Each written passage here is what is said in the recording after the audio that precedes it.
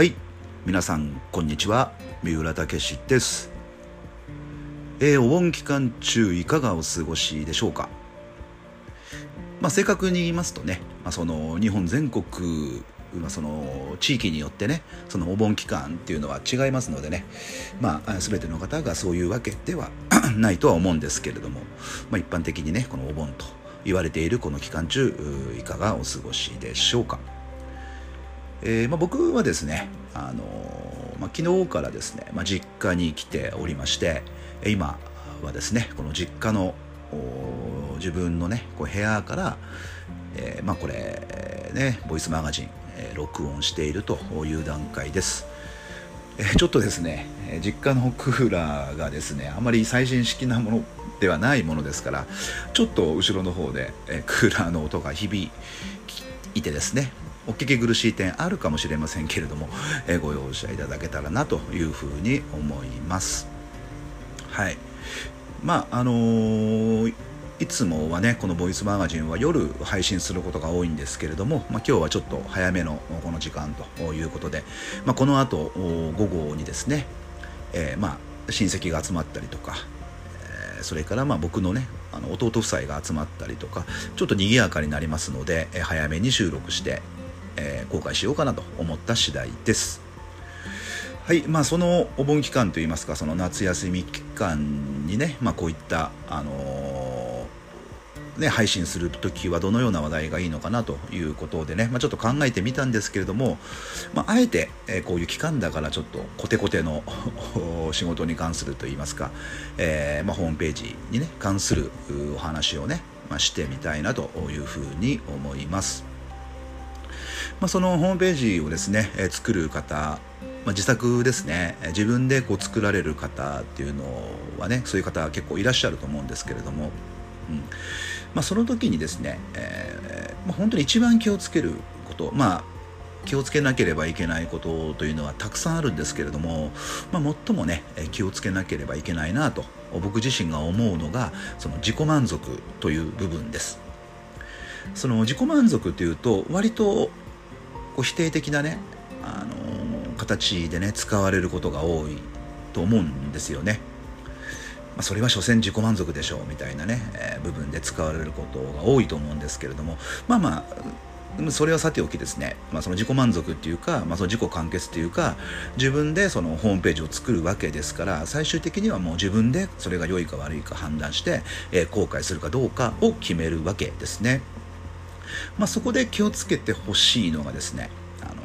その出来上がったものをですね、自己満足というね言葉を使わせていただくなれば、自己の基準で終わらせてしまうっていうのが一番これ怖いことだなというふうに思うわけですよね。必ずその職種によってはね、同業者であったりとか、そのライバルであったりとか、ホームページをねお持ちだと思います。でその同業者とかライバルは、業者に作ってねもらっている方、ご自身で作っている方多々あると思いますけれども、必ずですね見ていいなと思う部分っていうのはねあると思うんですね。見やすいなとか、レイアウト構成がいいなとか、そういうふうにね、必ず、もう見やすいサイトとか、そういうのあると思うんですけども、逆もありますよね。分かりづらいとか、見にくいとか、それもやっぱり感じることだと思うんですけども、じゃあそういったようなその同業他社ですね、競合の方のサイトを見て、じゃあ自分がね今その作ったそのサイトと比べてみて、そこで最終的にどう取るかというところなんですね。その自己満足っていう点は他社と比べない、一切関係なく、自分の中で良いものができたから、もうこれはもういいものに間違いないということでアップしてしまう。でも実際それがお客様の目から見た時に、果たして見やすいかどうかっていうと、これまた当然ズレはあるわけですね。自分の見やすさとお客様の見やすさっていうのは違う。それは先ほど言ったように、自分がその同業他社のサイトを見た時に感じたものっていうのが、丸々同じになってきますので、そこの基準というものを自分に置いてしまうっていうのがね、すごく怖いことだなというふうにね思います。だからその別にね、プロのデザイナーが作るものとそっくりね、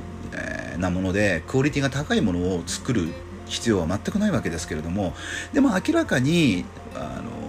自分で作るものですから、どこかやっぱり改善点はあると思うし、より見やすいものに、仕上げることっていう、そういう箇所っていうのは絶対出てくると思うんですよね。ところがやっぱりその自己満足というか、その自己基準の部分が低い人だと、改善しないで、ここまでできたんだからいいやっていうような形でこう流してしまうっていう、いわゆるこれで十分だねっていう、そういう自分の中での合格点の低さっていうね、ところをですね、でそのまま、流してしまうと、必ずそれはですね、お客様の目から見た場合、見にくいサイトといいますか、見づらいサイトになっています。そうですよね、それはそうですよね。最終的に自分でも基準がお客様目線とか同業他社と比較したところに行ってないわけですから、自分の中で完成して後悔したというところが基準になってしまっているので、それはですね、お客様が見るものを見た場合ですね、必ずいいものとして印象には残らないと思います。ですのでもう本当にね、同業他社のサイトとかを一切見ないで、比べないで、自分で仕上げてしまうっていう方も結構いらっしゃるんですね。なぜかというと、他を見てしまうと自分のあらばかり目立ってしまうので、見ないようにしているなんていうね、人もいますけれども、これはちょっと全然違った話であって、他のことは分かりませんけれども、ことホームページですとか、アメブロのカスタマイズもそうですけれども、ご自身でやるときはですね、自分のあらを探さなきゃいけないわけです。あらっていうと変ですけども、できてないところっていうのを、自分で見つけて改善しなければこれいけないわけですよね。自分のためのホームページじゃないですからね、趣味でやってるホームページじゃないので、お客様から、注文をいただく、お問い合わせをいただくということが一番の目的なわけですから、あらがあったままの状態にしていかない、常に、自分の基準値であります、基準値といいますか、合格点というものは、本当に同業他社とうまくいっているってね言われている同業他社のサイトと照らし合わせて、その同業他社のサイトというのはお客様から評価を得てるわけですから、そことですね照らし合わせて、自分のサイト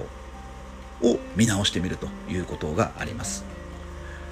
だからもうこれで完成ですよと言って公開ですよってなった時は、もう本当に誰の目から見ても完璧であるということ、その状態にして初めて公開するということが大事ですね。とかくホームページっていうのは作るまでに労力もいりますし時間もいりますので、もう完成した時はもう満足感というかね、やった終わったっていうところで終わって、その流れでポーンと公開っていうねパターンになってしまいがちなんですけれども、本当にこの仕上げの段階といいますか、完成度っていうものはもう非常に大事になってきます。もうね出来上がったからそのまま、公開するというようなものではないんですね。やっぱり、お客様が見るものですし、お客様から注文お問い合わせをいただくものでありますから、そこはですね自己満足で終わらせることなくですね、徹底的に、いいものにね作るという、そういうこだわりを持って作ってほしいなというふうに思います。豪華なデザインとか、そういう洒落たねそういうレイアウトとかそういうものじゃなくていいと思うんですよ。やっぱり分かりやすく、本当に自分がお客様だったらこのサイトから見て注文するかとかお問い合わせするかとか、そういう動線ができているかと、そういうですね、目線になって作っていって仕上げるっていうことがね、大事なのではないかなというふうに、思います。今日はですねちょっと真面目な話になりましたけれども、ホームページを自作する時のね、注意点自己満足についてのねお話をさせていただきました。引き続き、